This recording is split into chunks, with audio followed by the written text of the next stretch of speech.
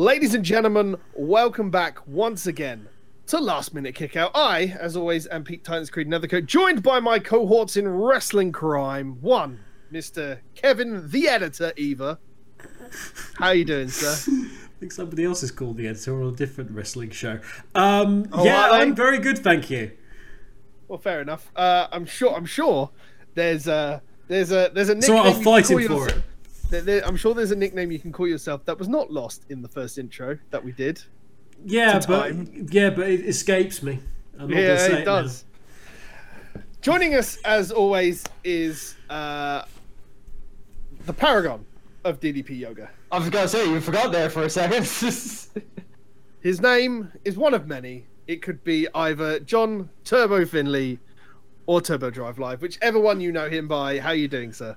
I'm fine. I'm doing fine. Brilliant. Fine. We are here to talk about the Jewel of the Arabian Desert, the crown jewel, which will forever be rough and dusty and lost in time to the desert, as WWE will probably want not to talk about this show again. But we are here to talk about the show, and I enjoyed it. Hands on the table, cards in the air. I actually had a decent time watching this, and I enjoyed the King of the Ring format. And I have said it many times before on this cast that they needed to do a King of the Ring format again. However, my fellow podcasting gentlemen, cohorts in crime, have got an alternate opinion. So please fire at me. Why? Okay. We both agree with the format, the tournament format and whatnot. Mm-hmm. It's just the rest of the show went kind of downhill after the first round of matches, shall we say. The ending of the World Cup was garbage. Yes. The ending was garbage. That is evident. That's being complimentary to garbage. It's also having fuel to the fires of storyline that'll be going forward for the next few months as well, which is gotta be ridiculous. Which we will talk about when we get to that point. Mm-hmm. And as expected, I was expecting that the main event was going to be an absolute pigsty of a match, a la what happened at Super Showdown. But we will get into more details as we go along. Oh yeah. Mr. Kev, quick thoughts? We've not had your quick thoughts yet. Thumbs up, tournament. Thumbs down. Everything else? Everything else. Okay, I mean, we'll start from the basic that it had a hell of a show to follow up on Evolution. Let's be fair. It was gonna be absolute dog trying to follow that because it was so good. It's like I was saying before, it was like an NXT show Evolution, and the consensus is that those NXT takeover shows do a heck of a lot better than the main card, kind of like main promotion stuff pay-per-views. But it's just because it's the smaller arena for a large part. Because but it's also crowd that are always... But it was also the work rate. They really want to emphasize how bad they wanted this pay-per-view, and they wanted to show how good they really are at points, and they did bring it to the table. Those women, all those women, even the bad ones. So, but here, Saudi Arabia. Women didn't exist. Yeah, they don't exist. Apart from Renee Young, who apparently they just like smuggled in. Yeah. They just said... I was going to make a point on that, but thank you for making it for me. It's, I think it's part of the contract that they had to be like, look, it's good that they got away with that, and it allows them to maybe get the door in if they do anything more in Saudi Arabia. So it's a good start, at least. Yeah. And what was nice was that there was lots of women, young girls in the audience. It wasn't a sausage fest by any means. It was a very mixed, very family crowd, which was I don't know. It felt very odd in atmosphere in terms of the crowd, and I couldn't tell sometimes whether or not the audience sound was genuine or not. I did get the feeling that a lot of it was pumped in. It felt like it was a lot of it was pumped in, and it was actually pretty quiet there otherwise. Oh yeah, there would have been the manufacturer kind of like in reaction. Saying that, with the exception of one part of the show where there for some reason became John Cena sucks chance, there seemed the crowd was pretty much on point with the greatest Royal Rumble crowd. In fact, they were quite respectful of who they were cheering and booing for, and on the right side of everything. It seemed about the same sort of level of crowd participation, but it did feel rather pumped in at points, which is disappointing. But let us start from the top of the show. I did not watch the pre-show, and I've only just found out that Shinsuke Nakamura took Rusev to Dick Kick City and defended the United States champion. The first time he's defended that belt since he's got it, I believe. Which shows it's been a while since he last defended it. Yes, but yeah, I mean, defending the belt doesn't matter anymore. Yeah, defending belts doesn't matter. You win it, and then eventually, when you're poor, you then go and do another match. Did you gentlemen watch the pre-show? I watched the match. At least, John, take us away. You're the only one here that's watched the pre-show, so please do inform us on how this match. I mean, it was all right. Shinsuke and Rusev were working quite well for what they were given, and I don't think I can't recall if the crowd were behind Rusev at all. Like, I don't think I was hearing much in the way of Rusev Day chants, I think. But no, they worked well.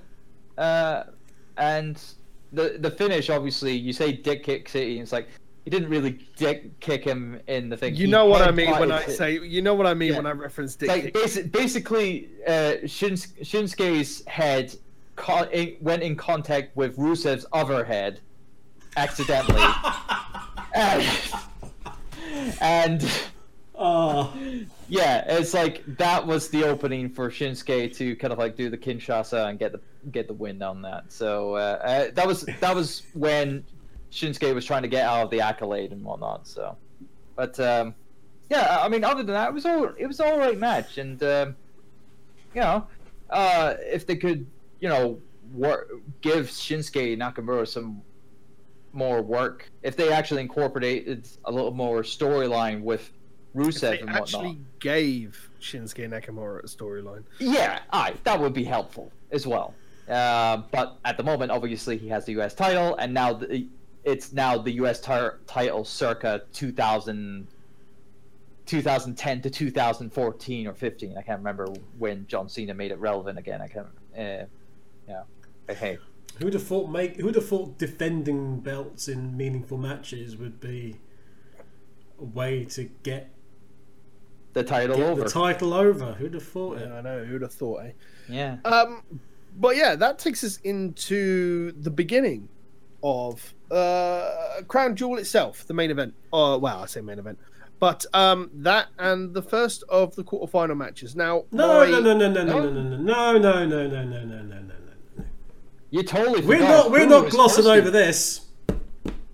You want to talk? Oh yeah. Oh yeah. After you, gentlemen. Go ahead. Nev, go ahead. He's a real American. Oh boy, do you probably not want that music for him right now? Especially in a place like this. Anyway, so yes, welcome back to WWE. Hulk Hogan, and they already had his merch in the shop waiting.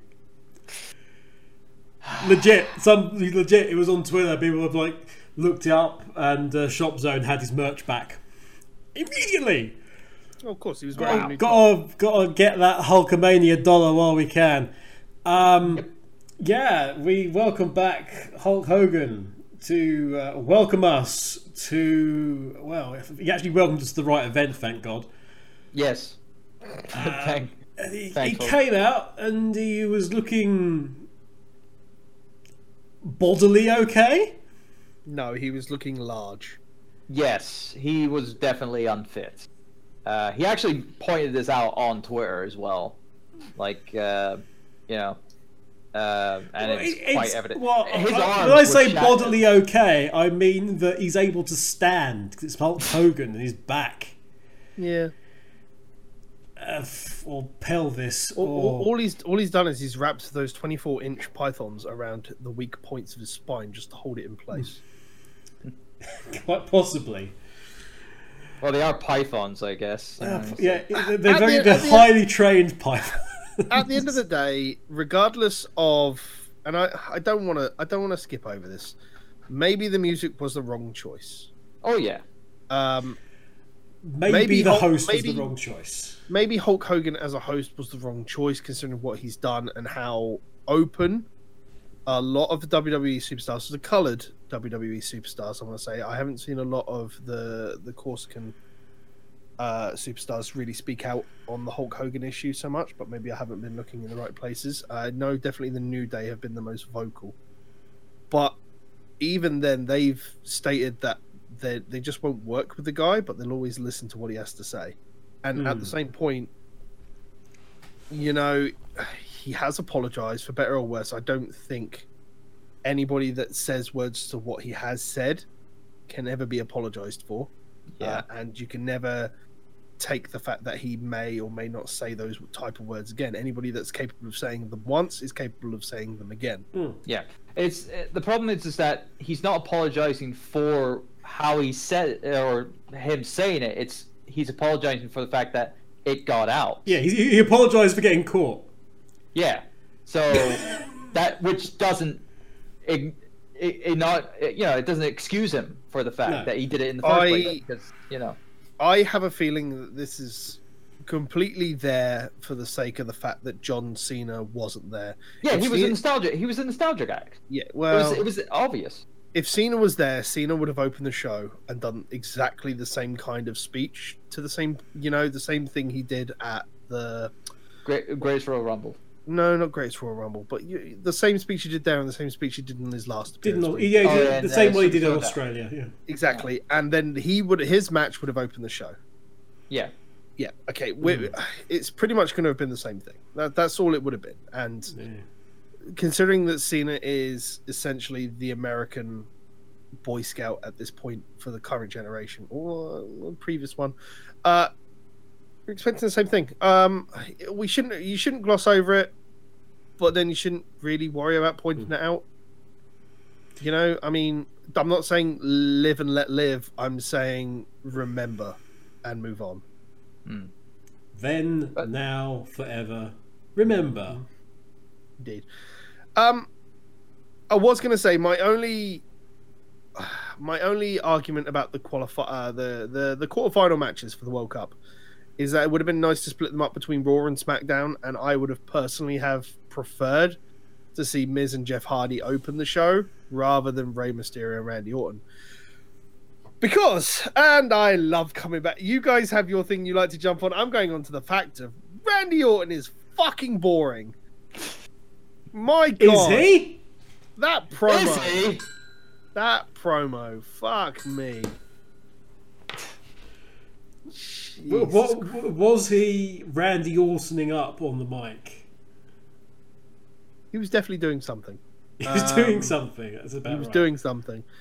Rey Mysterio, always a delight to watch, regardless. And the match was serviceable, and I really did enjoy how the announcer called out the accolades of each qualifying member. That was really enjoyable. That was a really nice thing, and hey, why not do that more? Point out that these guys have got done fantastical things. Yeah, I think what was it? That was per request by the speculation and whatnot. That was per request from the Crown Prince, who was actually announced at the front row at the start of the show. Looked completely interested in what he was there to watch. Oh yes, he was totally enthralled with what was going on at that show. It was that Randy Orton promo. Yeah. But no, it's like, yeah, I mean, that was a good like addition to how to introduce the wrestlers from the from the quarterfinals for this tournament. So yeah, I mean, that was a smart move. Whoever suggested it, obviously, good on them. It gives some more legitimacy to the tournament itself. You know, to say, hey, these are our participants. Here's their accolades, and you know. It also makes you feel. It also makes you wonder if a large part of it was to appease the crowd and go, "Look at all this star power we've got!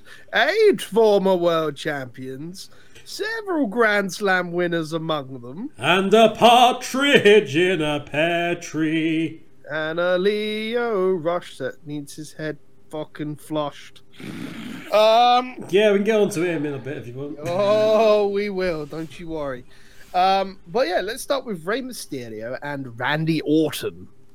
Randall Keith Orton. Yeah. The squad. Bloody hell. The start of this match and the end of this match were very, very good. The counter of the RKO and everything else, and it very clearly showed that Mysterio was an old-time player. Oh yeah. Orton and everything they else. Definitely brought back their kind of like chemistry from back in 2005, I think it is, or 2006. Yeah, because Orton and Mysterio had a bit of a feud going into WrestleMania that year, and in a tasteless kind of like angle, regardless. But still, the work rate was all right, and it was definitely the case here. Not as many, Randy Orton headlocks made in this match as it would normally happen. Well, he was only there for 15 minutes. I mean, yeah, he was. Wasn't there for long. And in fairness, the pace wasn't quick either. Yeah. No, I mean the match definitely felt longer than 5 minutes. I'll give it that. But a lot of this card felt like it took a page out of Evolution's book with fast matches. To keep your crowd busy, rather than stacking a 4-hour show with 8 half-hour matches. Don't think about it too much. Yeah, exactly. Yeah. But I definitely liked how it finished with Rey Mysterio getting that flip over roll up. Yes, just like being able to do that. I'm gonna spoil this for his second match. He tried to do it a second time, and it wasn't as smooth. So sadly, but at least he was able to do it the first time. And Rey was the recipient of the "it's a tournament, so one person has to have the crap beaten out of them for the next round" award. Yeah. Actually, one of the most interesting things was Rey just coming out on the stage in the first place, because obviously Saudi Arabia, where they were, there was some very slight edits to things. For example, Rey's Tron was slightly different because of how, thanks in part to how the crown went, but the crucifix on his mask was cut off, so you couldn't see it. Rey's crucifix was missing from his mask entirely. Yeah. When he was wrestling, and also the T-shirt he was wearing was a variant of what it was, and it had like the R of the RM as opposed to, again, the crucifix symbol. And he didn't come out doing his usual thing that he does with making the sign of the cross. He also didn't point to Eddie when he did the frog splash in his match as well, I believe. It was there was a lot of Rey's personal belief were basically put to the side for that match. It was very aware of the situation and everything that was going on. It was so weird, actually, not seeing. And it was on the graphic as well, actually. They photoshopped out Rey's crucifix from the graphic. And it just looked so weird. You're so used to seeing that sort of defining symbol and how the mask is, that when the mask is You take away one of those key elements of the mask, and it's really different. That's how strict the Saudi Arabia, kind of a country is against other religions that are not their own. So, but again, for luchadors, obviously the mask's such a massively important thing to fundamentally change an aspect like that. Yeah, it's really, really damning, essentially. So big thing. Indeed. And I'm appreciative that Rey Mysterio was able to do that. I don't know if he had very short notice for it, or if he would have had notice for quite a while, at least from the qualifying match. And he was okay to do it because I would have thought it would have been eating him up because of that, because it is a part of his. We don't know the gentleman on a personal level. We don't know how deeply religious he is, although obviously he's mixed it so much. Yeah, he's pretty religious. If he was asked politely to remove it from a lot of the showmanship and he agreed, then I don't know. It would have been asked politely rather than been in a contract for anything. So but the fact that it's something so very specific to one wrestler is. But you have to remember that a large part of religion, regardless of whichever religion you represent, worship, whatever, a large part of it is to respect thy neighbor. And I imagine Ray, being as religious as he is and comes across, was going to respect the place he was in. People. Exactly. So if he was asked politely to do it, I understand that that's probably why he would have done it. Yeah. Understandable. I think our main thing is, well, how was he asked then? That's the thing that you can sort of go, well, because that company. Yeah, well, I mean, at the end of the day, we're not privy to such situations. We can only make comments on what we see. Yeah. Such that. But I'd like to focus a bit more on the match. For as short as it was entertaining to watch and everything else. But I would also like to move on. So if you guys got anything else you want to say on this first match? No. Not really. I'm going to move on to my boy, The Miz. My boy. Oh. My boy, The Miz. Oh. I love this man Multiple so much. Miz. Indeed. Miz versus Jeff Hardy. What a match. Fuck me. What a match. This was a decent match. I loved it. No, it's good that you loved it. It's like I thought it was a good match. It's like I'll definitely commend Miz with his work with Jeff Hardy here. Definitely some really good spots, and of course the finish was amazing. How he was able to counter that. Some good creativity, but then I think we would come to expect that from both of those gentlemen. Indeed. Absolutely. But I had a big issue with this. Oh, really? In that Jeff is so slow now. He's old. He's very old. Slow. And he's gone through so much in his career. Well, no one's denying that. But it was so slow, it took me out of the match. I think there are two problems to really lie with this. One, everybody's expecting Jeff to take some proper time off. And we have been for months now. And yet, for some reason, he's still on the road. Yeah. Secondly, The Miz, while he has a very good work rate, also plays very, very safe, and it could have attributed to a lot of Jeff's slowdown for it.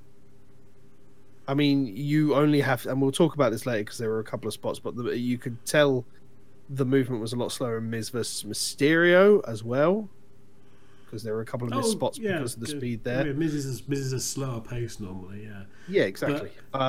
And that could have been why it took you out of the match. But it's a thing with Jeff generally now, because he still wrestles in terms of how he moves and the moves that he links from one to another.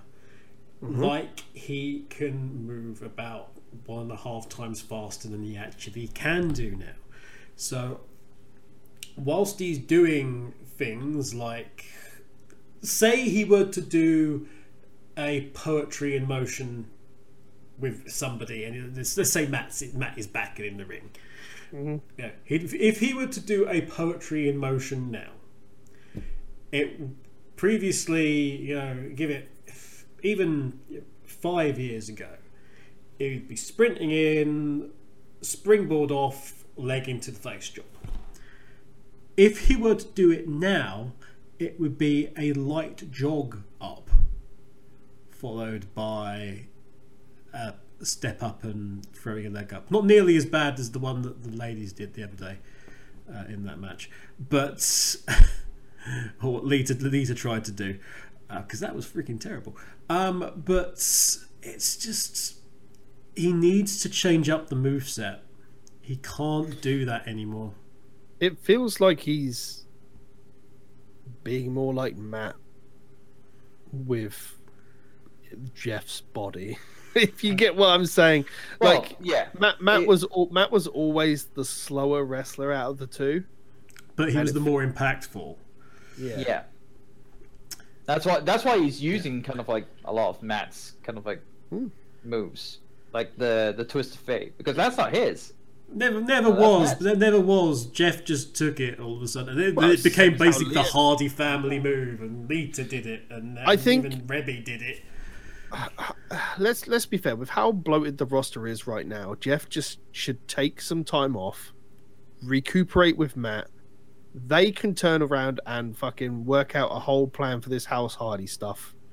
Come back, fucking put them together as a tag team, and they can be Brother Nero and Broken Matt. They seem to have everything in the bag for that now, and just let them work it out. Give them the time to plan outside of the ring. Give them both the time they need to rest and recuperate. Apparently, Matt's on the way back. Yeah, he already showed up at a live event in Madrid, I believe it was, and he basically just said he needed some time off.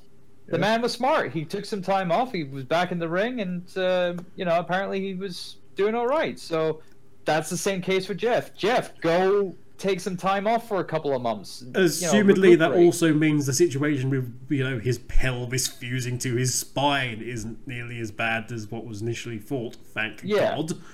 Thank God. But yeah, take him off the road, give him some time, and like you say, Pete. And when they come back, not only can they do the House Hardy stuff, but have them be, the veteran tag team. Because do we really have? I mean, ignoring whatever happened in the main event, is there a veteran tag team from a prior era really? In currently WWE. You technically have it with Luke Gallows. Like no one remembers what's going on with those. I know what you're saying, and I think the only ones they could possibly even get away with doing it at this point, and you might have to correct me on this, is going to be the Acolytes, because the Dudleys are done. Yeah, Dudleys are done. Edge and Christian are done. Yeah.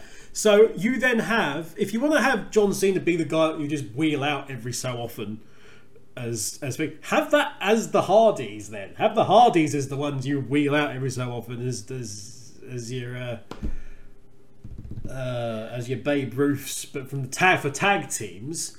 And you can also have them basically be like the yardstick which all the other tag teams want to measure themselves against. Did we ever get the Hardys and New Day? No. Did we get the Hardys? Well, we got the Hardys in the bar, I think, didn't we? Yeah. Yeah. But things like Hardy's New Day, the New Day would freaking love to do something with them. Just have them go around and just be like the tag teams. All the tag teams coming up on your main tag teams have a go against the Hardys. They can learn, then they've got that on the resume, and it's a sort of thing that you can put together and have little showpiece things. Here's what you do: bring back Bray. Get the Wyatt family together. The Wyatt family attack Jeff Hardy and be like, Jeff, we know about your demons and everything else. And, and then the story begins all with Jeff fighting the demons. Then you have Matt come back and say, don't fight the demons, embrace the demon, and then instead of having the whole thing that they did in TNA where he stops him being the high flyer, that's how you have Matt take Jeff. They disappear off air for a couple of weeks. You know, the Wyatt family do their promos and be like, we scared House Hardy away, blah, blah, blah. They come back and you actually have Broken Matt and Brother Nero, or Woken Matt, whichever one they can get away with using at that point. It's Woken in WWE now, so...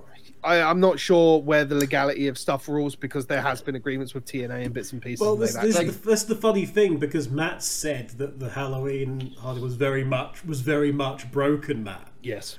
So, but you could do that, and that gets you the ability to at least try and work out a proper thing of Wyatt's versus Hardy's in a kind of proper, where they could probably properly pull off the deletion stuff properly, maybe kind of, and they can just fight for the hell of it, and that's how you can rekindle them in a sort of storyline that makes sense.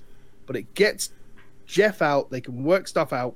Wyatt gets back on the TV and does something, because they're trying to work out something with him as well, and then go from there. You know, the wheelhouse is there. The Bar will willingly do anything tag team related. The New Day will do anything for a fucking laugh at this point. You know, there's lots of stuff that can be had there, and heaven knows there'll be a lot more freedom to play with on SmackDown than there would be on Raw. Yeah. You know? Yeah, all in all, I enjoyed the match. Kev obviously didn't. A slower Jeff Hardy. John, thoughts? I thought it was all right. You know, I mean, I'm kind of like in between the two of you. Things like I didn't think it was a great match, but I didn't think it was a bad match either. Miz was on top form. Jeff was okay, but I totally agree with Kev that he needs to get some time off and be able to recuperate. Yeah, no, I agree with that as well. You know, and that way he might become a little more limber and you know, be a little bit faster. Yeah, but hey. Moving on.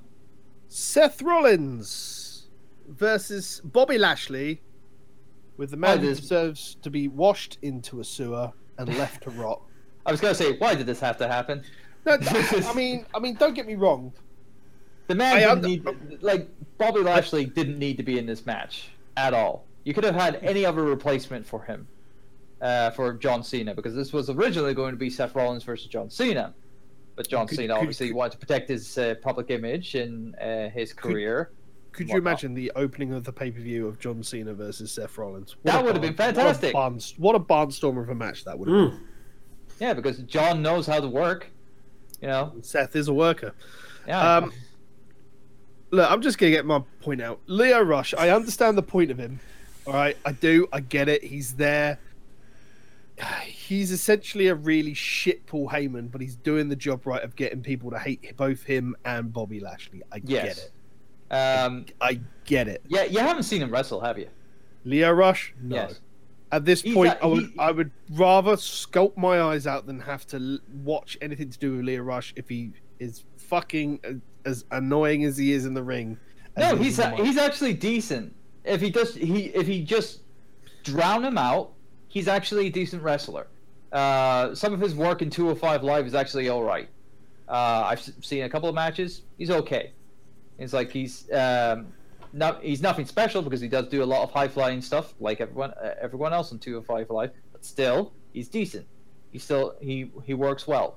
Problem is, yes, he does talk a lot. If I just have to listen to another, my boy, my man, Bobby Lashley, my man. Look at my man. Is he not everything that you desire? Lashley, shut up. It's so... If you have to watch a wrestler on mute, he's the sort that you don't want to watch at all. Do you remember those Attitude Era things in like where they would beat a wrestler down and then they'd get a mic and then they'd just talk at him while they do it? Leo Rush is the kind of person I imagine in a ring who would get a move and he'd get a mic and it'd be like, my man, do you not understand that you're facing Leo Rush? I am the man. Are you talking about The Rock? Because he did that a lot back in the day. A lot of people. As a heel. Yeah, and he was a heel, yeah. But, Leo Rush's mouth as well as his texting fingers, and tweeting fingers has got him into trouble before. One of the reasons why he's getting pushed so hard is Vince, apparently, because Vince is high on him because somebody saw the social media promos that he cut a while back, then that somehow got to the writing team, and then after the writing team it somehow got to Vince, and apparently Vince is one of the reasons is apparently Vince is in his ear.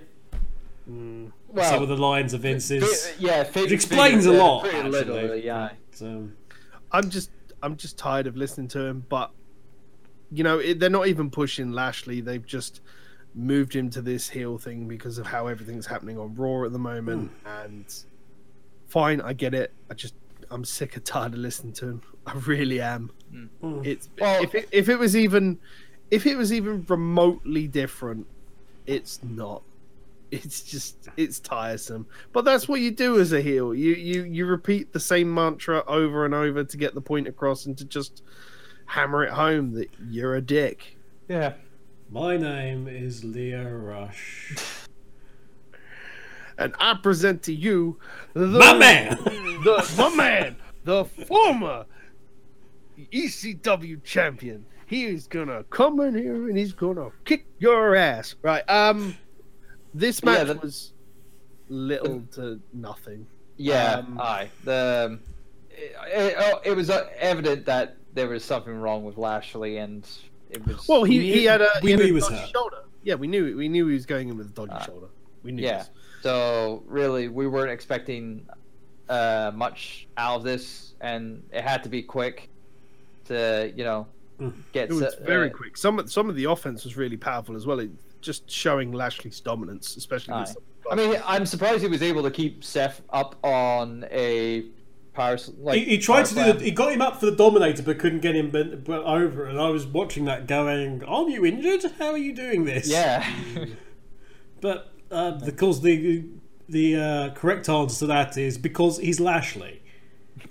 He just powers through. He's Bobby Lashley, and he's that freaking strong. Is his arm falling off? Yes, but he still picked up a man and held him over his head in a fashion that you really shouldn't be able to do. Indeed. Yeah, I don't think there really needs to be a lot said to this match. It was as short as Rey Mysterio and Orton, but less impactful. Yeah, we kind of knew Seth Rollins was going to win this, mostly because Bobby Lashley was it. We all knew Bobby Lashley was injured, so it was kind of.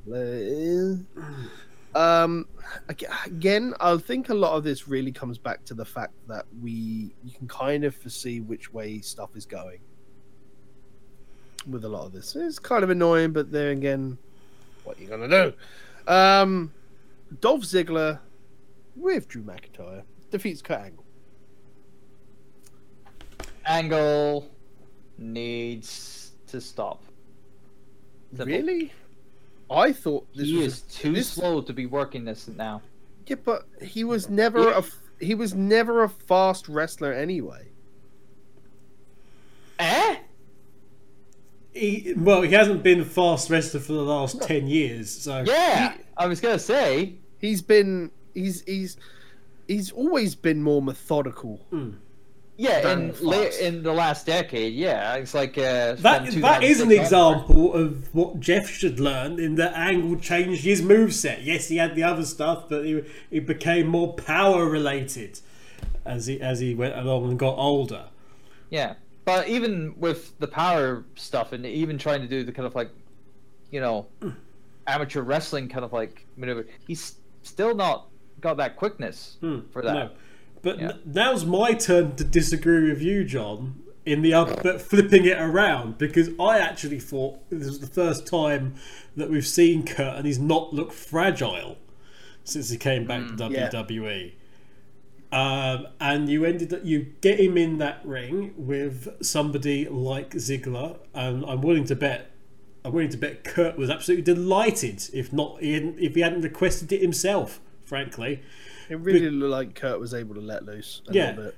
He was able to do his thing, the thing that he loved, with somebody who does the same thing as quite a similar background, at least in the amateur sense.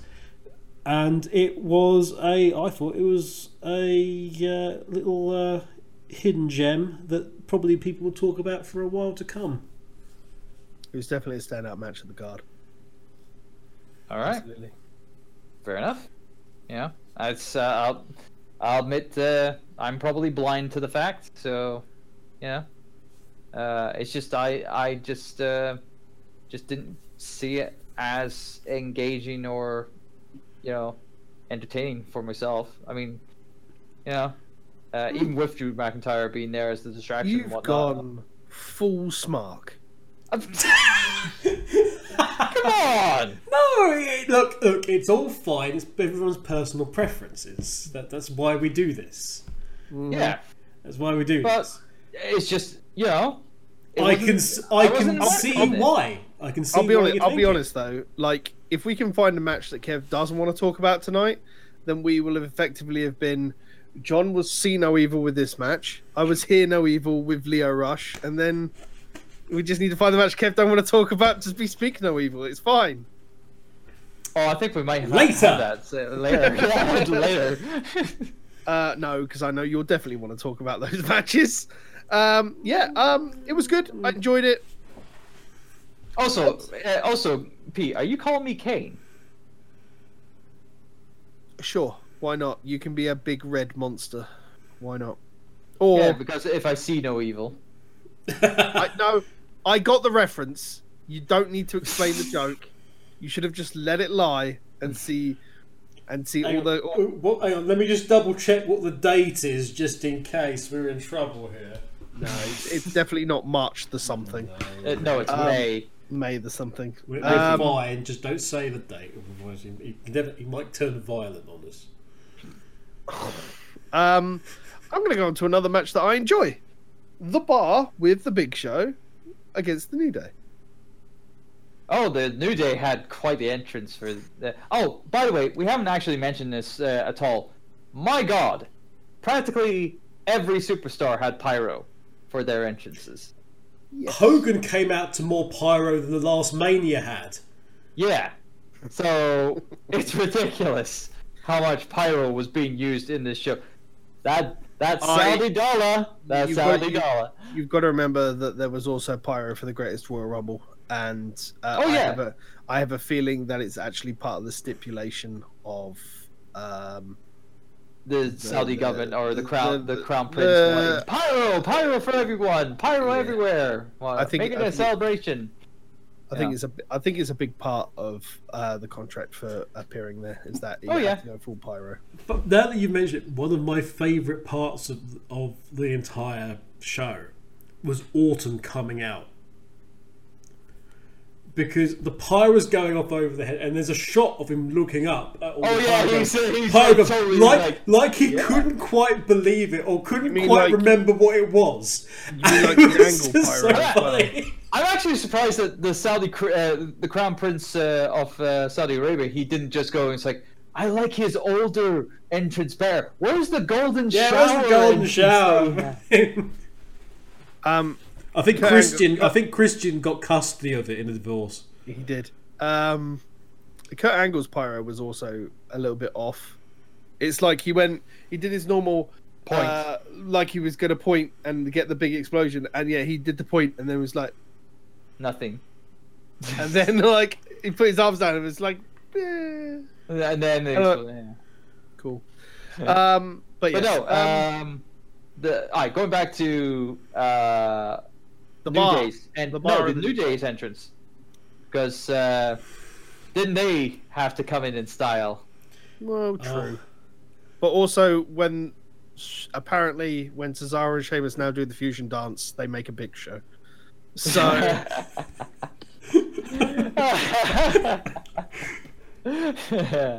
yeah. Yeah, I'm down for that trio. I'm fine. Big Show's not doing anything. They're The big buddies. bar. it's good. I'm enjoying it. I think it's a good spot, especially like to combat the New Day. It makes sense storyline wise. Big Show is You could definitely say that the big bar is Big bar. yeah, the big I'm bar waiting here. for this joke. Come on. Should it be rechristened the Yorkies?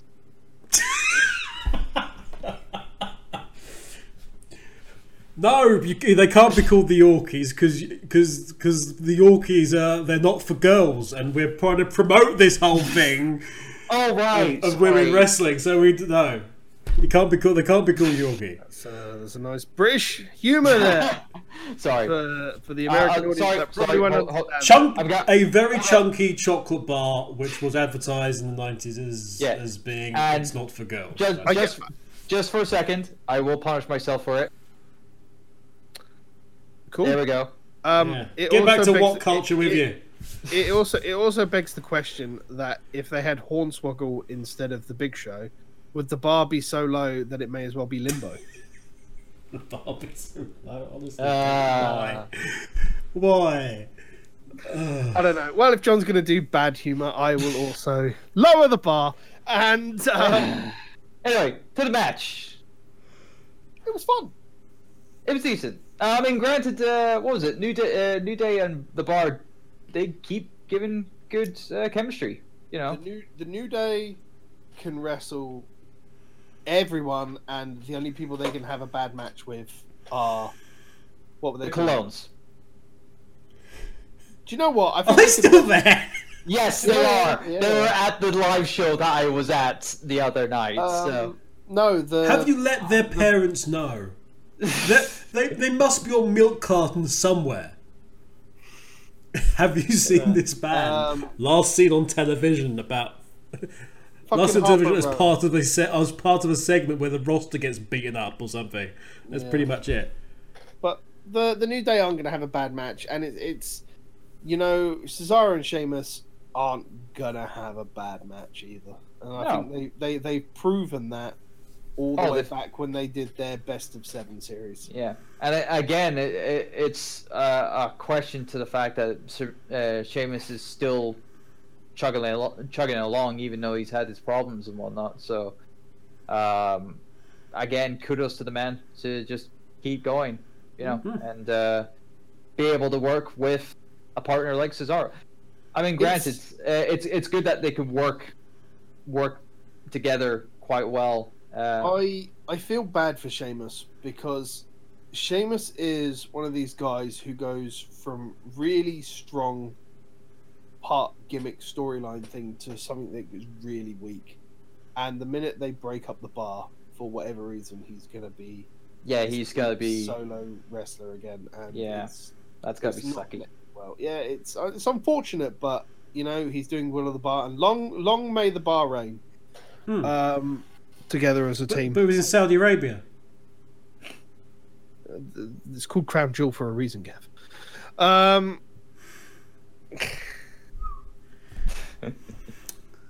Indeed. It was a good match. I enjoyed it. But then I've enjoyed everything else so far. This is halfway through the card already, and I mean, it doesn't get worse yet, but it's getting there. It was a strong match. Dusty finish. It was probably going to be what was needed. There was only ever going to be one title change in this entire card, and that comes later on in the night because there's a vacant championship, and Vacant's got to lose his title again at some point anyway. Yeah. There wasn't going to be many title changes here. It's a means to an end because they've already got the storyline set up for Survivor Series. So, I mean, the champions versus champions fight was already going to be June coming. So I had fun. I enjoyed the match. Held the story. You have any thoughts on the match at all? It was, as you say, what we come to expect from the Bar and from the New Day. As I say, I really like the idea of Big Show being this big nullifier to the New Day's quote unquote advantage. I like the fact that the Big Show was really, to use a cricketing term, he was sledging the New Day for half of it. I thought that was fun. He was putting them off in that way as well. If you look, that was nice. Good tag team wrestling from two very good tag teams who utilize traditional tag team wrestling in many ways. I'm just going to interject and apologise if anybody can hear the fireworks that the students are laying off outside. It is, of course, the 5th of November. Oh. And thusly, it is fireworks everywhere. No. They haven't introduced fireworks yet. Are you sure it's just not spares from... Spare pyro. Spare pyro from... They brought some back. They smuggled it all back with them. Yes. Oh dear, dear. But yeah, it was a good match. I would say it wasn't as good a match in any shape or form than what we've seen them capable of doing. Mm-hmm. Flashy entrance and the Big Show aside, it was basically a match. Yeah, I'll agree with that. Yep. Okay. We're gonna move to a match I really dug. The Miz versus Rey Mysterio. Big couple of misses aside, I enjoyed the story it told. A lot of the throwing out, like where it began, where it throws Rey out the ring, and Rey just goes, yeah, I'll land on my feet and not care, and then they'll chase each other. But then later on, the same spot happens, but Miz has the upper hand. Just bits and pieces like that. Again, there was a miss spot towards the end of the match where Rey countered into the roll up, didn't get it. Miz stayed on his feet and then fell over into the roll up. Yeah, that's what I pointed out earlier.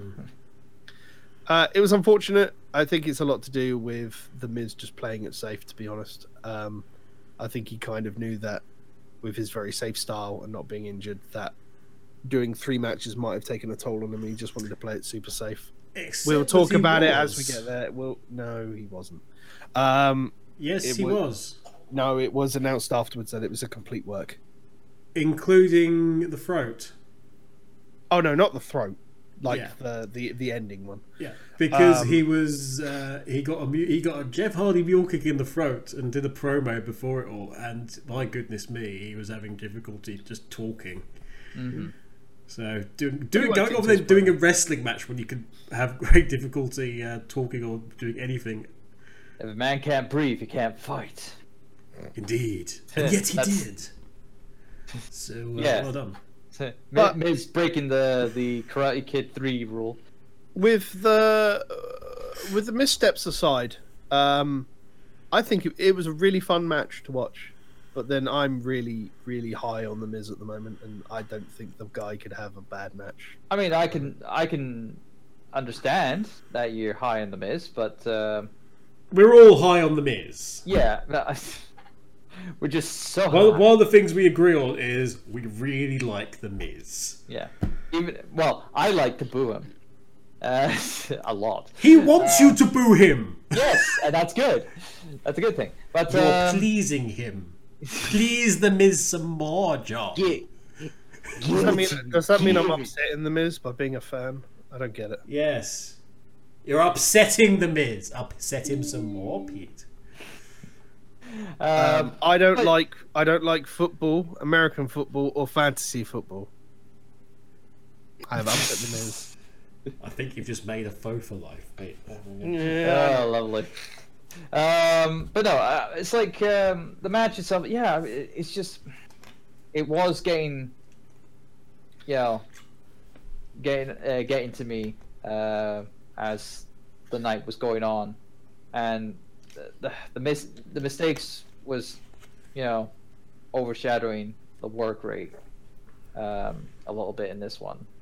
I'm sorry, I was just that one spot was just taking me out, and one spot. It was so pronounced. I can see what John's saying. From my side, hey, I'd like to see a promo. I'd like to see not a promo, a program between the two of them. I think that would be something that would be very interesting to have, because you could sort of take it in the similar direction to Mysterio Jericho, because the Jericho of that time is sort of similar-ish to the Miz of this time. That said, it was an okay match. It was to use a word you use, Pete. It was a serviceable match. Otherwise, I thought a lot of the second lot of matches were very. I have a feeling that I'm not going to be able to keep up this positivity if you're going to keep bringing me down. John may be the paragon of DDP yoga, but I am the paragon of positivity. Sometimes. Well, keep your optimism. It might shine through. Shine like a diamond, you crazy soldier. I'm gonna shine like a crown jewel. Yes. I think Pete just did his version of the cornet face. Apologies to those watching the iTunes cast. You will not be able to see. Of course not. Congratulations to those watching the iTunes. You did not get to see that. Yeah, if you're watching it through your power of your mind, it's called imagination. If you want to view paradise. Simply look at Dolph Ziggler versus Seth Rollins. Woo! Okay. It's okay, but it wasn't as good as either their Iron Man match or their SummerSlam match. Oh no, absolutely not. It's always a pleasure to see them work. It was good, yeah. I'll give you that, but it's just the magic wasn't fully there. Again, it was the second match both of these guys had. True. In the same evening, which is it's happening every now and again for a few individuals to wrestle more than one match on a night. But in a tournament style format, they're not going to be 100% on a second match, and that's kind of you've got to remember that's part of the storytelling they're making. Whilst Seth in particular is somebody who prides himself on being able to do double duty on stuff. I also think even that side it showed. I think a big part of the problem is while the tournament format was good, it's unfortunately because the story they wanted to tell was Raw versus SmackDown in the final. Kind of stopped a lot of what could have been a few dream matches could be the right word I want to use here, because you could have had Rey Mysterio versus Ziggler could have been really fun to watch. That would have been good, yeah. Orton versus Rollins in a rematch from the WrestleMania from a couple of years ago would have been really fun if they did the same sort of thing. Jeff versus Lashley, you can have them just struggle against each other as one's slow and one's broken. And the Miz and Kurt. I'll take the Miz and Kurt. Yeah, that would have been nice. Really good. Even the Miz versus Lashley would have been interesting to watch. See how he would overcome that. Well, that would just dissolve into Miz versus Leo Rush. Good. That would just utterly dissolve into that. Just scream on the microphone. Both of them on mics, Jesus. Yeah, but I mean, it kind of stresses is part of the problem of it's Seth and Ziggler again. But yeah, I get what you're saying. But I think a part of the problem is that the storytelling of being the second match for both of these people is in there somewhere, and you have to remember that that's the story that they're telling. I like that the story that they did have in this match was obviously the fact that both of them were injured in storyline. In that we had Dolph still selling the ankle and from Kurt, and that was something that was dogging him throughout the match. And Seth had hurt his neck, and that was causing him issues throughout the match. Also, the background story of when exactly was Drew McIntyre going to interfere, and then Seth's downfall was that he instigated it. That he was the one who took the opportunity to try and take out Drew McIntyre, and in the end that was what cost him, because it just gave Drew all the excuse needed to retaliate. Yep. Hidden highlight, by the way, in that Kurt Angle and Dolph match at the end after the pinfall's done is Drew coming in the ring, stepping over Kurt, turning so he's he's standing over Kurt and looking down on Kurt and sort of going, It's like, what are you gonna do? And then basically just turns back and just walks over Kurt. Like Kurt's nothing. It's so good. But then again, I think there's another thing we're all pretty high on is Mr. Drew. No, yeah. Mr. Drew. Good things for you in the future, I hope. I hope so. Fair be. He could be the future of the company Vince always wanted him to be. Yeah, a future WWE champion. Speaking of future of the company, AJ Styles and Samoa Joe. Again? By far the best, a better match that these guys have had? I'm not entirely sure compared to the last one. I don't know about that. Go ahead. Considering Joe's injured. Yeah, supposedly. He was walking around SmackDown 1000 with a boot on. You know, one of the protective boots, apparently. Not that anything like that was ever going to stop Samoa Joe, because he's Samoa Joe. No. He'd have ripped the boot off and battered somebody around the head with it. For even suggesting that he should take time off for that. Considering that this wasn't a stipulation-based match and it didn't end in a dusty-ish finish, I think it's one of the better straight matches the two have had in recent times. I think that's a fair sentiment to say. Yeah, but still, even with that, it's like, there was notable kind of like chemistry, obviously, but it just like with Seth and Ziggler, it's just not, the best. Their stuff earlier in the summer was better. I think the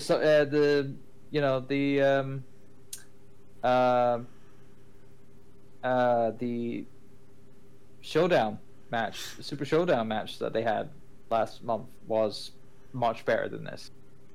So, and even though that was a stipulation match, it's like I still think that it had better, work rate on it. AJ came into the match with the mindset of, okay, we're going to take Joe apart.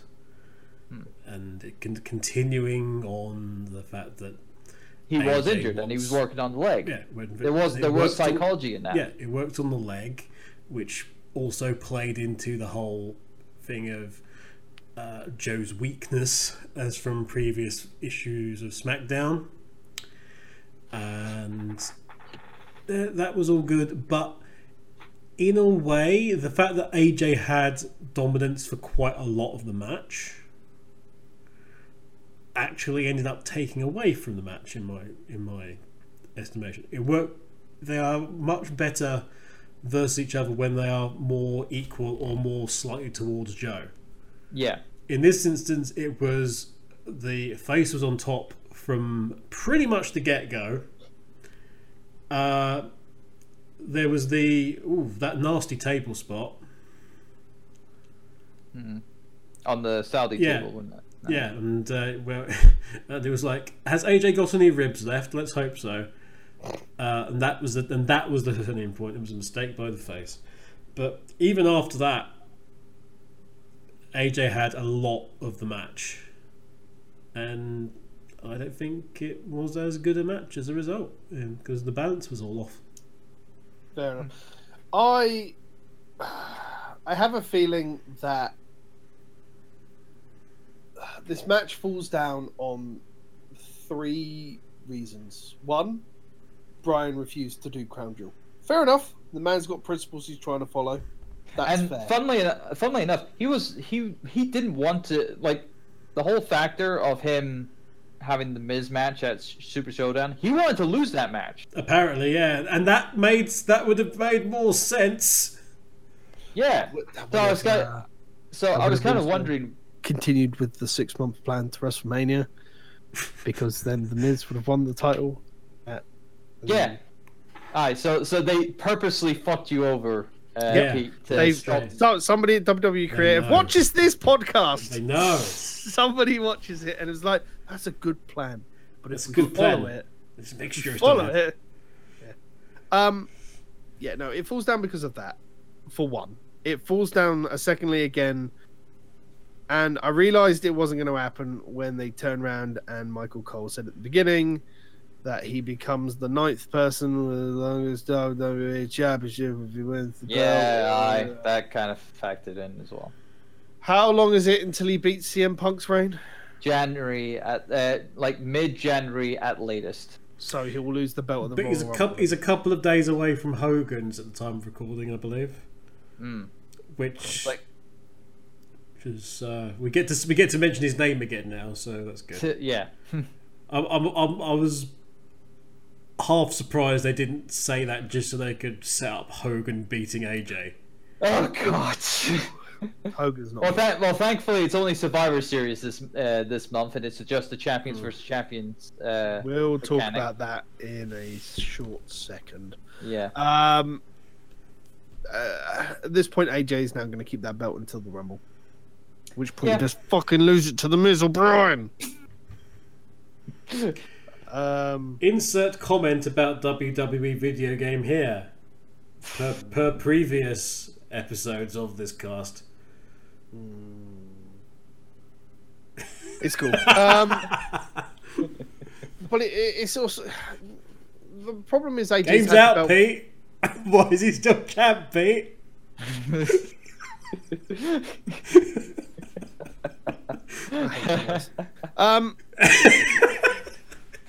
AJ has had the belt. Like, it's all right having a long reign, but it's having a long reign and it becoming stale. He's only just become stale in the last. No, he's been stale for a few months now. Like, really? It's about this. I'm not sure if you harken this back to the CM Punk reign, like it was about this time or slightly before that they changed Punk heel, and that refreshed the entire run. Okay. AJ turning heel would probably be the next logical step, in that Joe pushes it. They do a Gargano basically, and Joe pushes AJ so far. That if it happens, it's not going to happen until after Survivor Series at this point. Yeah, and I'll talk more about that in a minute, because there'll be a solid reasoning behind my thinking there in a minute. I foresee it coming. I really do. And it's to do with actually the next two matches as well, why I think he's going to be going heel sooner rather than later. At which point, unless you guys have got anything else you want to say about this match, we can move on to... No. Okay. Move on. Let's move on to the fastest squash match, which should never have been a squash match, ever. But it has to be, because they were going to always going to give the belt to Lesnar here, even though the man's not allowed to take a bump because of the UFC training. Sure, WWE, that's great thinking. Give it to a man who's not going to appear in your programming because he's off training and can't take a bump. Yeah, it was his last contracted match. So let's give him the belt. Let's not only give him the belt. Let's, for some reason, with Survivor Series coming up, and your biggest, angriest monster that you want on your side on your Survivor Series versus SmackDown team, yes, General Manager of Raw, let's piss him off by smacking him with a belt. That's not gonna harry your chances at all, is it? You fucking moron. Yeah. What is it with them now? Not pulling the trigger for Braun Strowman? Yeah. No, not even that. I just with this match type. This match plan, apparently, if it's Lesnar, it has to be like 20 finishes right off the bat. Everyone goes, because it did this. It worked with Goldberg. Yes. Have you guys seen the dirt sheets for what this match was meant to be and how it was badly forecast by the commentators? Was this before or after, the Roman Reigns announcement? Right, so the dirt sheets were like, Brock Lesnar was always going to win this match. Always. Regardless of whether Reigns was there or not, Brock Lesnar was going to win this match. Really? They were going to put the belt back on Brock. And this was just a publicity stunt for his UFC return, whatever that be. Oh my god, that is an absolute fucking... Braun's got a belt. He's got that nice green one. But Yeah. Doesn't he a red one? the apparent thing is, according to the dirt sheets, that the commentators were meant to put it across that Braun was hardier. That's why he was kicking out of all of the F5s. And it wasn't until he took the F5 over the top rope and out that, you know, is really starting to knock him for 6 and everything else. It was meant to show he was a fighter and not that he was getting steamrolled. Well, they did a fantastic job there. Yeah. Because it was the exact... I was convinced. It was pretty much the same case as with Roman Reigns. Yeah, and he took about... How many F5s did he take at WrestleMania? 5 or 6. Same thing. Here's the problem with that. Like, they blamed it all on the commentators because they didn't tell the story well enough. But the only way you could effectively tell the story of Braun not getting steamrolled as he was to get some offense in. But he can't do it because of the UFC thing. It's how can you tell a story like that? Which leads me into the next point. Why are we going back to AJ Styles versus Lesnar at Survivor Series to tell the retelling from last year when Lesnar can't take a fucking bump? Well, here's the thing. I hope, if he can take any sort of bump, I just hope to God that it's not a repeat from last year. When is this UFC match meant to happen? Supposedly next year sometime. Right. As late as March. So are we? I think I know what John just referred to. Oh, that match and AJ. Oh no. Yeah, well, yeah. We got really worried for AJ halfway through that match. Because last year, it was a good match. Regardless, yeah, it was a good match where it was like it's just AJ got obviously one F5 and that was it. He was done. You know. But that's what it's going to be. And again. I just hope to God it's not the same case again. It has to be. This is the thing. It has to be because the man's not allowed to take a bump. If that is the case, I am definitely going to be marking Survivor Series down a lot lower than it is, because if it's just a repeat of last year with that match particularly, it'll get a heck of a lot more. I worry when AJ's in the ring with Brock because he ragdolls so much. There are only a couple of reasons why Lesnar wasn't going to take any bumps from Braun. One was because of the UFC. 2 is because they didn't want a repeat of what happened at the Triple Threat match, where Braun went in too heavy. Yeah, Braun went in too heavy. I would have thought Braun would have learned from that mistake. He learned his lesson when Brock punched him in the face and his skull was moved. Yeah. But I don't know. I think it's a really fucking stupid decision to put that belt back on Lesnar after literally after the minute they dropped the belt from Lesnar to Reigns, and specifically even got Kurt to say on the air that there is no way in hell they were going to put the belt back on Brock. You know, they knew Brock wanted to go to the UFC. He wanted his rematch, whatever, fine. The fact that I don't think it was more Lesnar was always going to get the belt, and I think it's in response to the fact that Reigns is gone.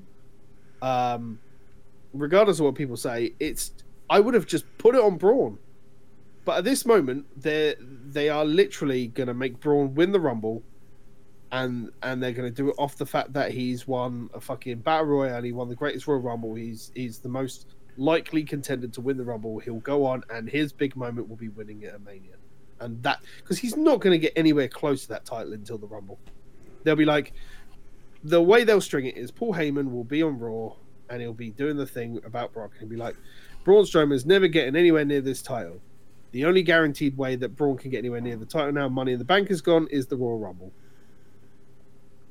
That's it. That is how they're gonna. That's what they're gonna do, and it's so dumb. It is.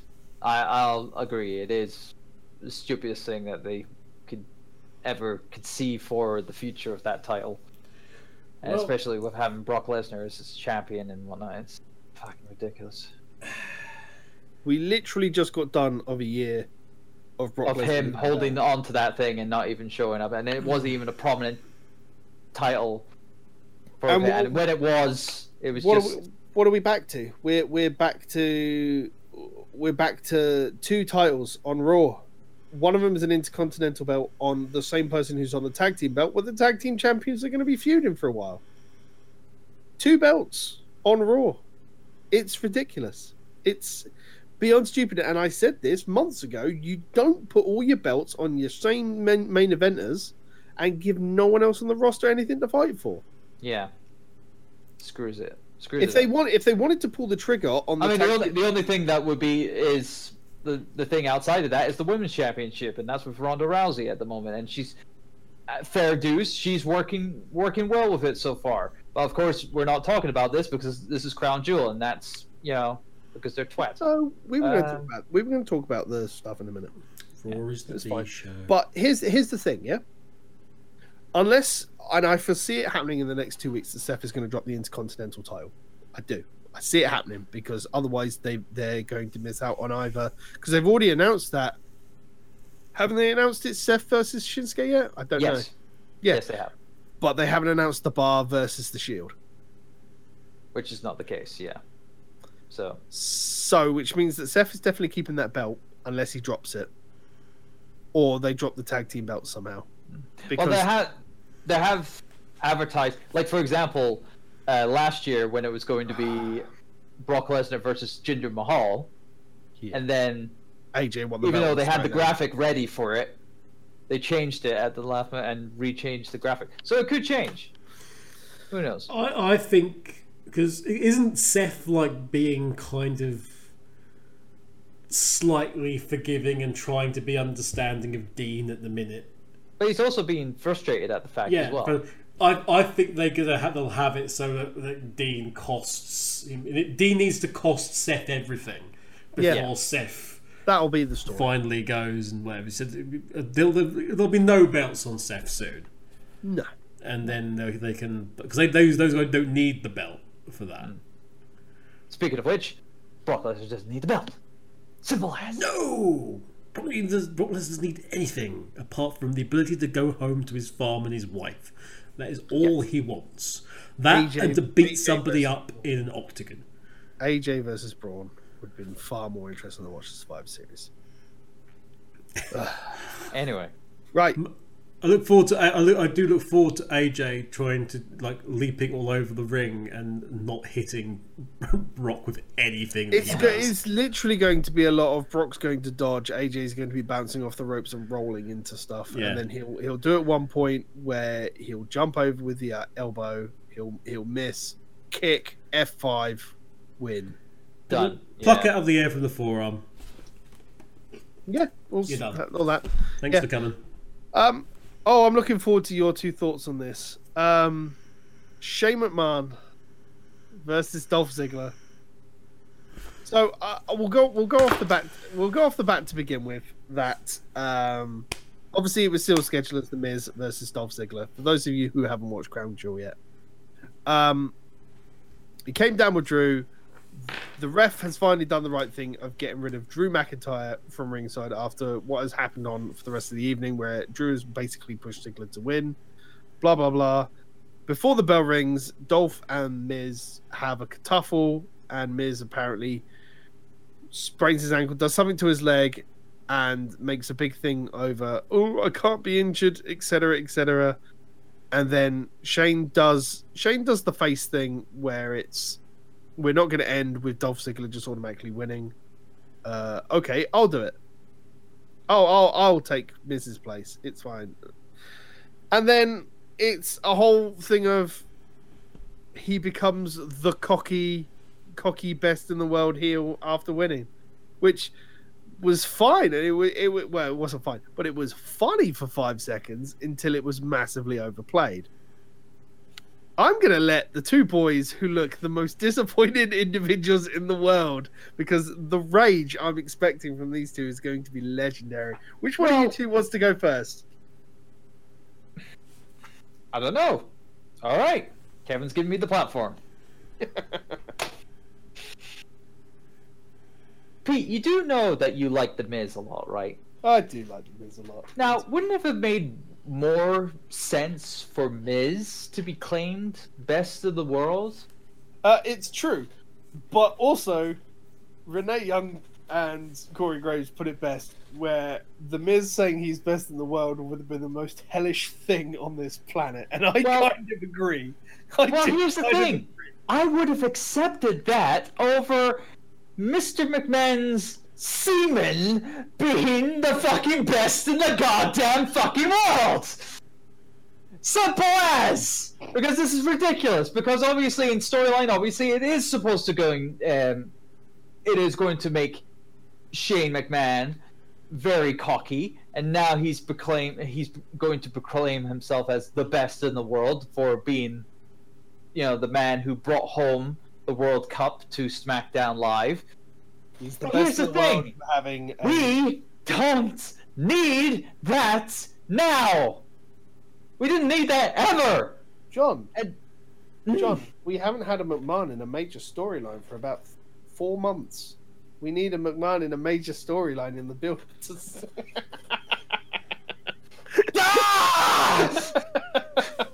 Someone gif that.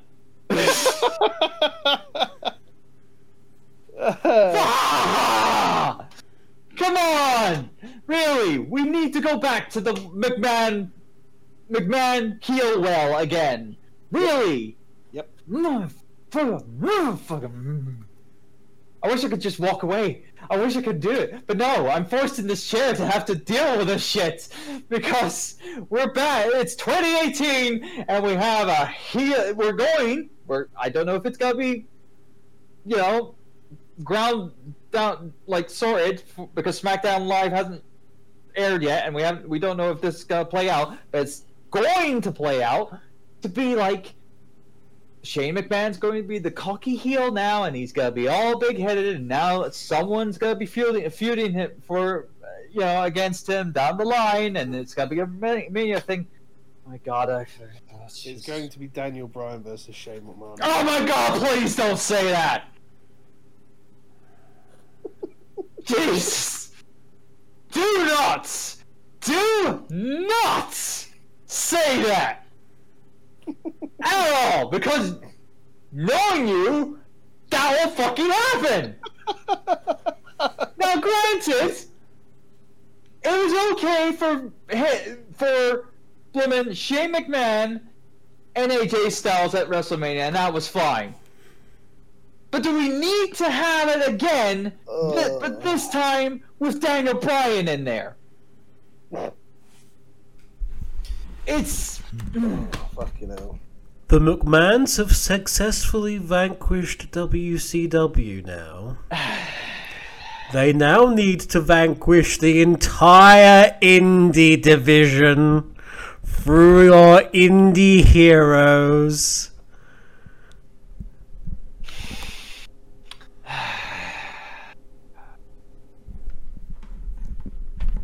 Fuck this match. Yeah. This wasn't a match. This was a spectacle. And this is again part of some of the chatter that I said. Number one, apparently Miz's acting is a lot better than we actually gave it credit for. He was 100% fine at the live show that I saw. Yeah, I know that was the rather large giveaway. Which he did actually cut a promo on that. It's like even though I'm working her and at this live show and whatnot. Fair enough. Yeah. So. But glad you were able to keep kayfabe alive there, Miz. But yeah, no, even the fact that he was, his knee and he went down and, he was trying to get himself up by the barrier and he looked invisible to stress, and get the fact that, Pete, you mentioned he says, I don't get injured, because he was yelling at the bit, because that's something he's very proud of. Again, like Jericho in that way, just like, I never get injured. Because the thing is, from the harking back to the Bryan promo, I'm always there, I never get injured, I do this properly. The fact that if it had been a thing where it had been, something that was just been done on the fly, legitimately on the fly as a way of doing that, we'd probably have a lot different thoughts about this. But no, fuck this. Fuck this match. Poor Dolph. Poor Miz. Yeah, I do. Everybody, I do feel sorry for Dolph. Nobody got to do anything, and the World Cup was already a joke. From its name alone, it was a joke. Oh yeah, because a World Cup that of featured America. America's Cup. World Cup of America. Yeah, America's Cup. So who was there anybody that wasn't from America in it? Right. No. Right. So the only person that was not from America was Drew McIntyre. And he wasn't even in And he wasn't in it, but he was at least vaguely part of it. Can we? Well, technically, he was associated with the World Cup. So technically, technically, Shinsuke was in the qualifying match for the World Cup. Technically, yeah. Yeah, so but was we don't Rusev. qualify. Never mind the qualifier. Well, so was Rusev. Rusev was in the qualifiers, wasn't he? Yeah. Rusev, Finn Balor was in the qualifiers, I believe. Yeah, we had some foreigner kind of like representation in the qualifiers, but all of which were beaten by the might of America. Yes, essentially that's what happened. Fucking hell! But never mind that. USA. The match was crap. I felt so sorry for Dolph and Miz because it was the entire thing was set up quite for Miz to become this absolutely obnoxious abomination, and it was weird in itself because it had been with it being a heel versus heel match initially. Yes, that was weird that it would end up that way, and it sort of. I mean, I think even the commentary team sort of noted that it seemed that people were more cheering for Miz. Yeah, of course. With the two, which he's a god, as they should do.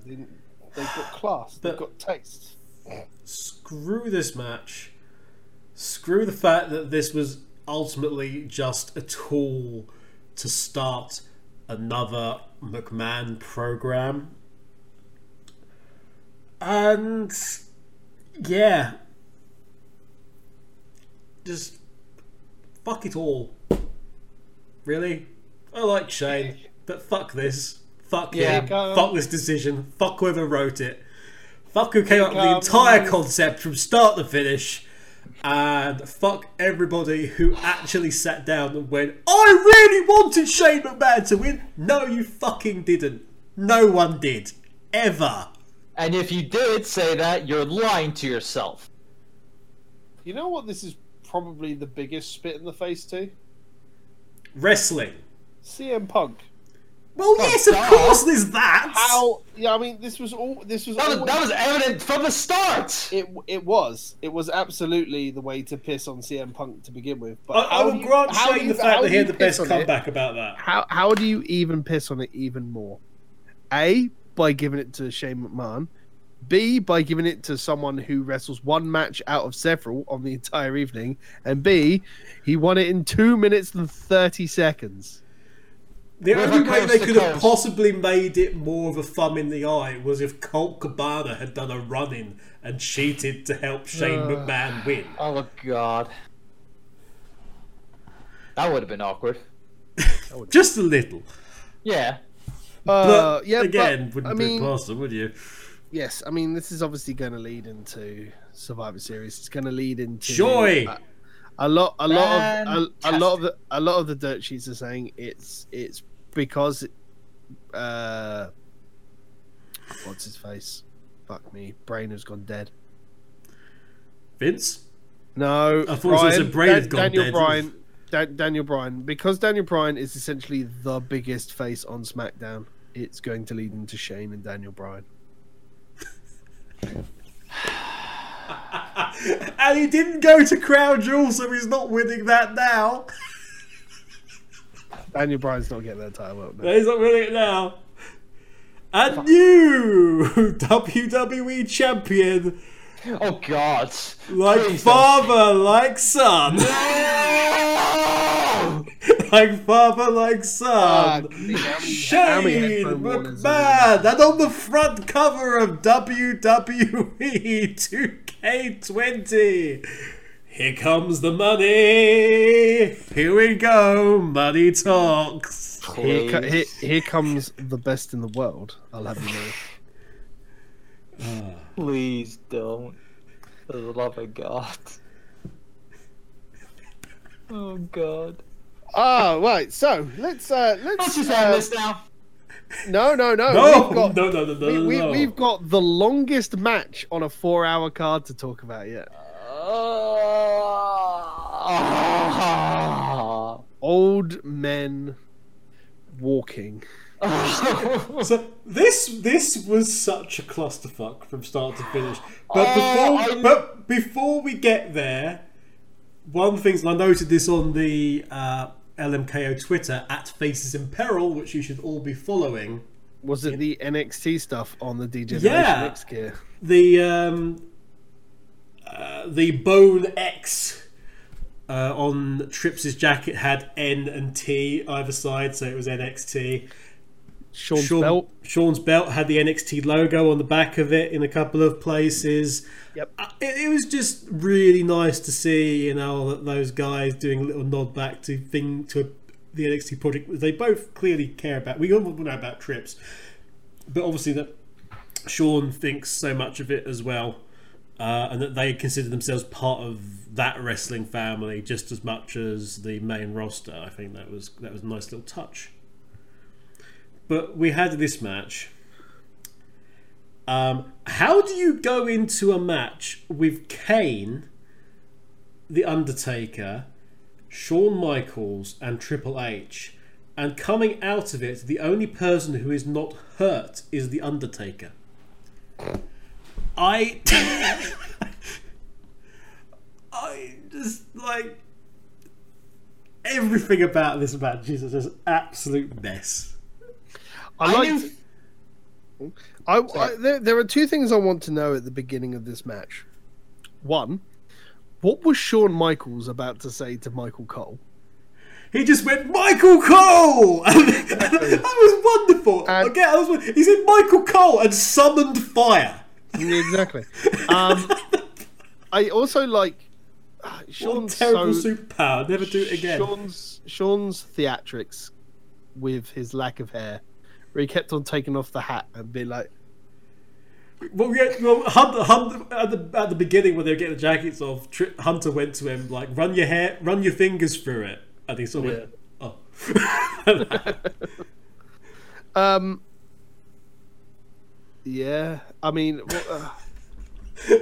how many things went wrong? Match. Oh, too many. But Kane's mask came off. Yeah, I mean, there's a nice little angry Scottish gentleman over there who, at the beginning, before we started recording, was very, very pleased, looking forward to talking about this match. So I'm just going to let him go on. Oh yeah, yeah, it's all yours. On top of all the bearing in mind, before we go any further, I want to point out that he was angry before. He was angry before when we've been talking about Shane McMahon maybe going up against Daniel Bryan in a main event at WrestleMania. He's now going to talk about this. So I'm going to advise that it might be worth just turning the volume down just a tad. just a tad, because he's already probably peaked the mic twice already. I probably have actually. A few times, I think. John, take it away, please walk us through the steps of D-Generation X versus the Brothers of Destruction. Please. It was shit. I knew it was shit. I knew it was going to be shit because I knew fine that this match was going to be shit. Simple as. These guys are not in their prime at all, and it was evidence. Period. I'm not End sure of story. Turbo's review done. I'm not sure if I made out any words there. It was just high pitched. I think dogs may have understood. It was just angry. Yeah.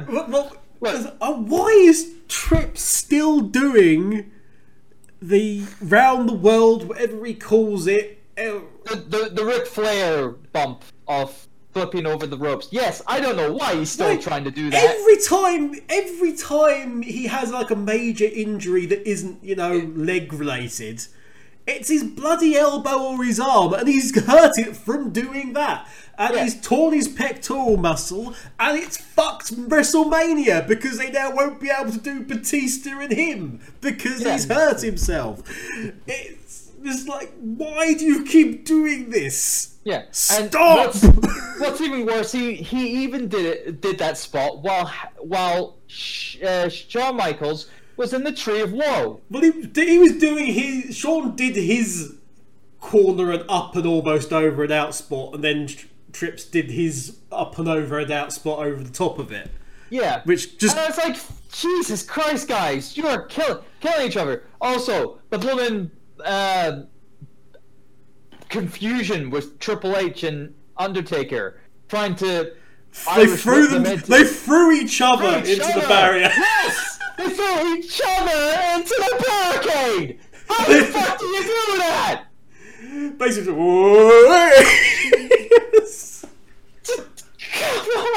Shawn did a moonsault and successfully headbutted Undertaker's shoe and busted himself open.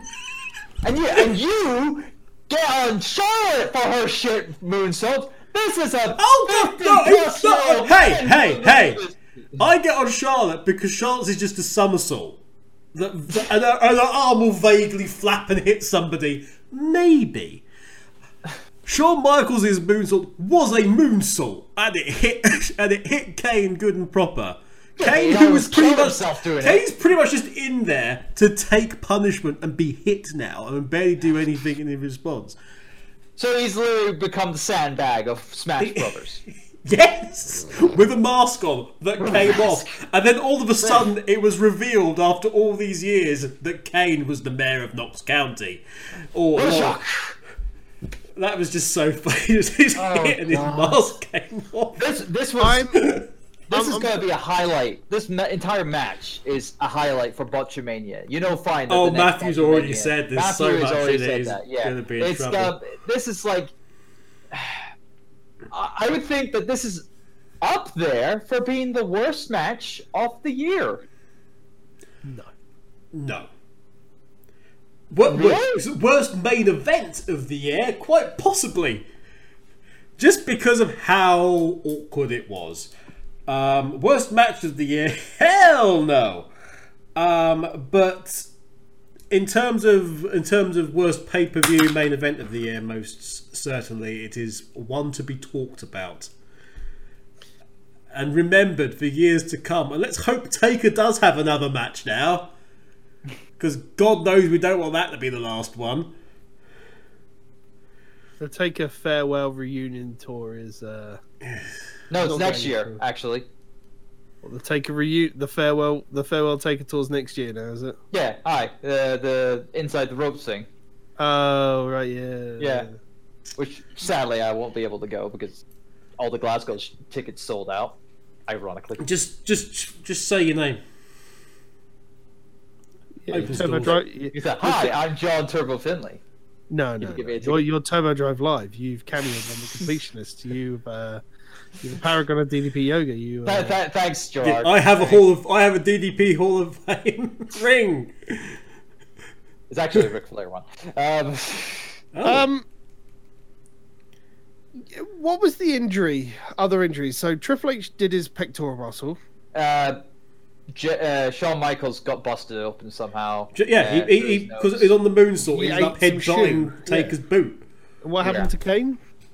Well, he lost his mask, but he lost his mask. He was bleeding. Oh, so it wasn't a serious injury. It was he was roughed up. Everyone was basically stumbling around. With the exception of Taker. They were knocking themselves, 2 weeks into Sunday. Yeah. We got to see some good. We got to see some good stuff.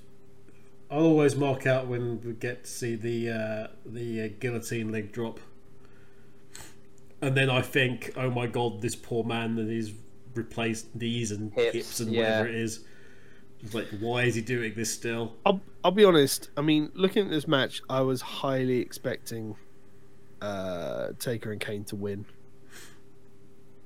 I didn't think the X was going to walk away with the W on this one. Well, the fact is that I think the program was going to go forward where after the win for DX and whatnot, Taker would challenge Shawn Michaels to a singles match, or another rematch would happen at Survivor Series. Because Survivor Series is obviously Taker's it's where he debut pay-per-view, so there would have been a following program there. But after this match, that's not going to happen. That is definitely not going to happen. Shawn has officially gone back to his normal life, as you've called it. So. Yeah, and I can't blame him. This match totally ruined any future possibilities, and frankly, the man shouldn't have come out of retirement in the first place. Remember when I said it was either not the last one we did, 2 shows ago, when I turned around and went on this big tirade of wrestlers coming out of retirement and ruining themselves and their matches. Do you remember that conversation I had? Yes. Yes. Well, there we go. Let's look forward to Survivor Series, I guess, before we go round up a show. So they've already announced. It was quite funny because they announced Brock and AJ. They announced. They announced 2 other ones, and I wanted Becky Lynch versus. I wanted to talk about Ronda that one Rousey. last. I wanted to talk about that one last. What was the other match they announced? Shinsuke versus Seth Rollins.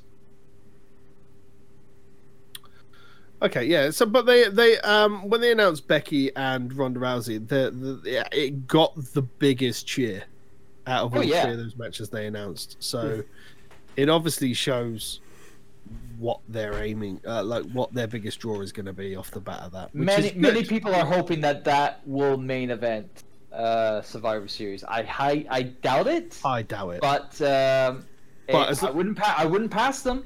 As long as we don't get another 2-minute fucking squash match headline in the event, then it's fine. I don't think Ronda Rousey is not a Brock Lesnar. No, it's kind of evident that she wants to work a match. My point is I don't want Brock Lesnar to be headlining the show. Oh yeah, I don't want Brock Lesnar and AJ Styles to be. In fact, actually, that's not what happened last year. When that was the case. But the Survivor Series match is generally the headliner because that's the script job finish. But anyway, I'm already looking forward to the Ronda Becky stuff based upon Becky's promo the other day. She's been very active on Twitter, actually, because there was the initial graphic had like Ronda like in front, slightly, and Becky immediately launched on that, and you put us side by side, or else. Also, Becky has officially challenged Seth. What? Well, no, because WWE put up a thing from one of the other house shows that was going on at the same time as John was enjoying Aberdeen, WWE Aberdeen.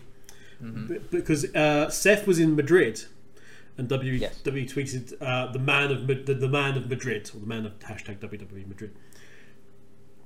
Seth then tweeted Becky and said, what do you think about that? And then they had a back and forth.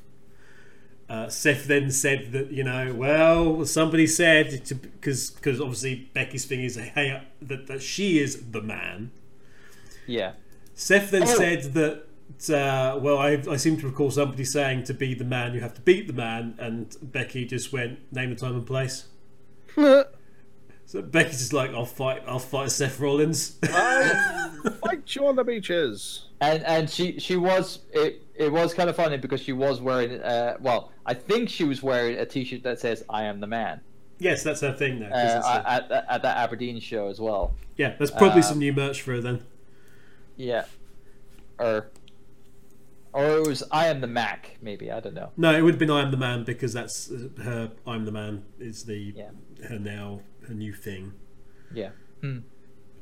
Which is again sticking the thumb in Charlotte's eye. Yeah. Yes. But anyway, I think it's a good point to wrap up the show.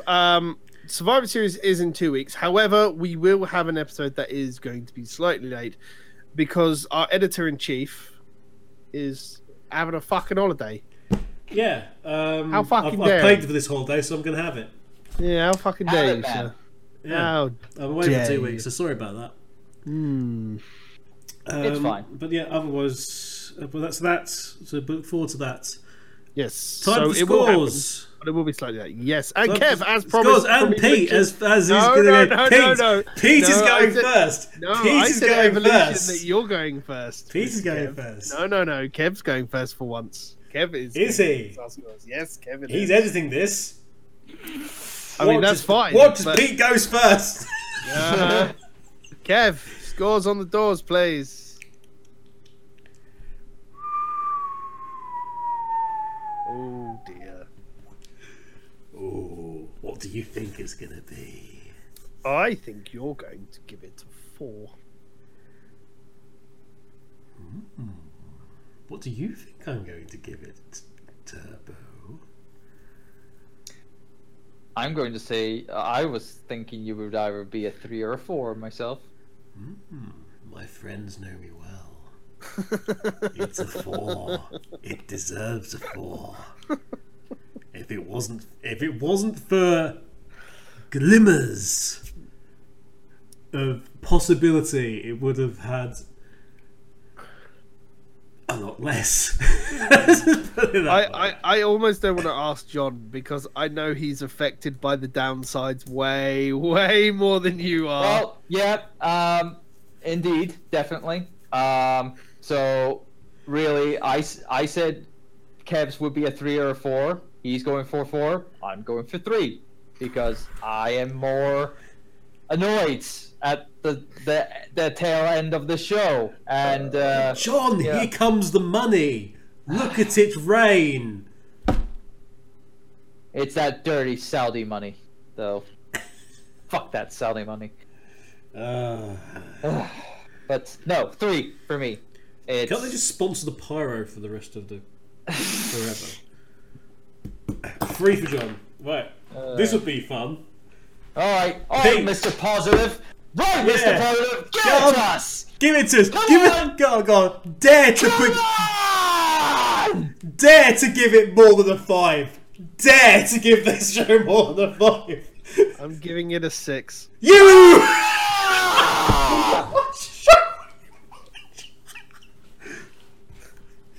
He's taken the Saudi money, everybody. Now we know that's how he gets all the crap behind him on the wall. It's that Saudi money. That tails on his behind him on his couch. That's the agent, clearly. Really? Seriously, you seriously think that all the matches, in the first 2 hours, were decent enough to hold up for the garbage at the end? I enjoyed it. Overall, you enjoyed it. Overall, I enjoyed it. I enjoyed, like, as ridiculous as it was, I enjoyed Shane McMahon running around like a fucking lunatic. Oh my god. I didn't enjoy Braun versus Brock. Legitimately, the only thing I did not enjoy. I like the match itself of Shane versus Ziggler wasn't brilliant, but I had fun. I enjoyed the ridiculousness of it.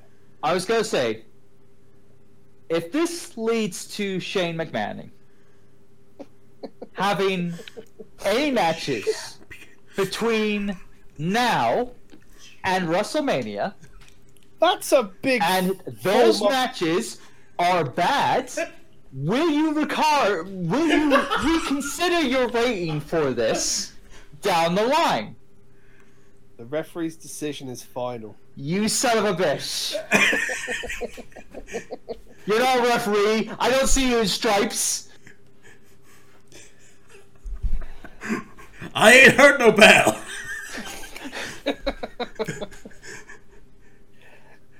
You're in the middle of my screen, John. You give him a bit of a ref bump there.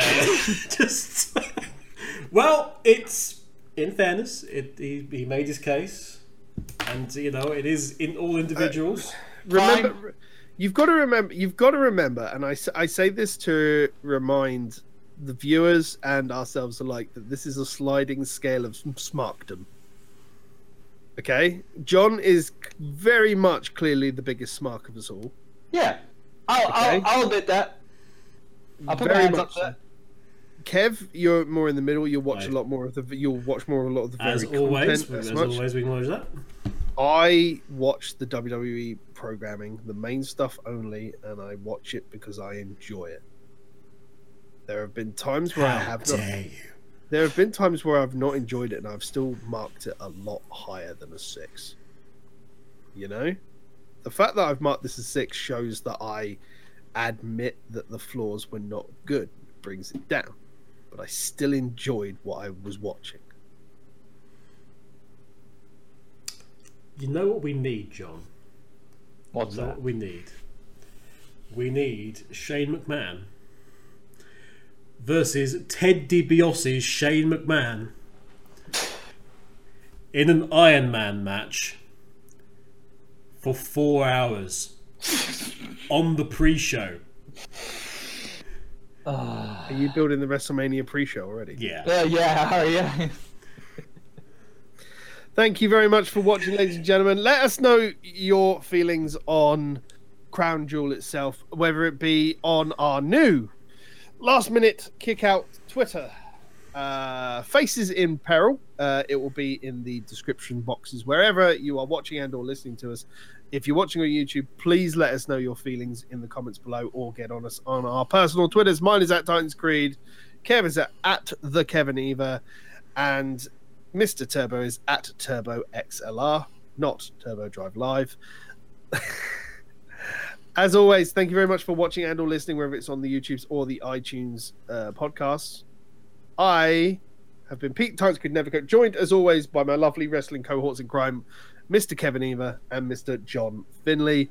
Until Survivor Series, which will be a little bit delayed on our end, we will see you, or you will hear us, next time. Peace out, ladies and gentlemen. Bye-bye.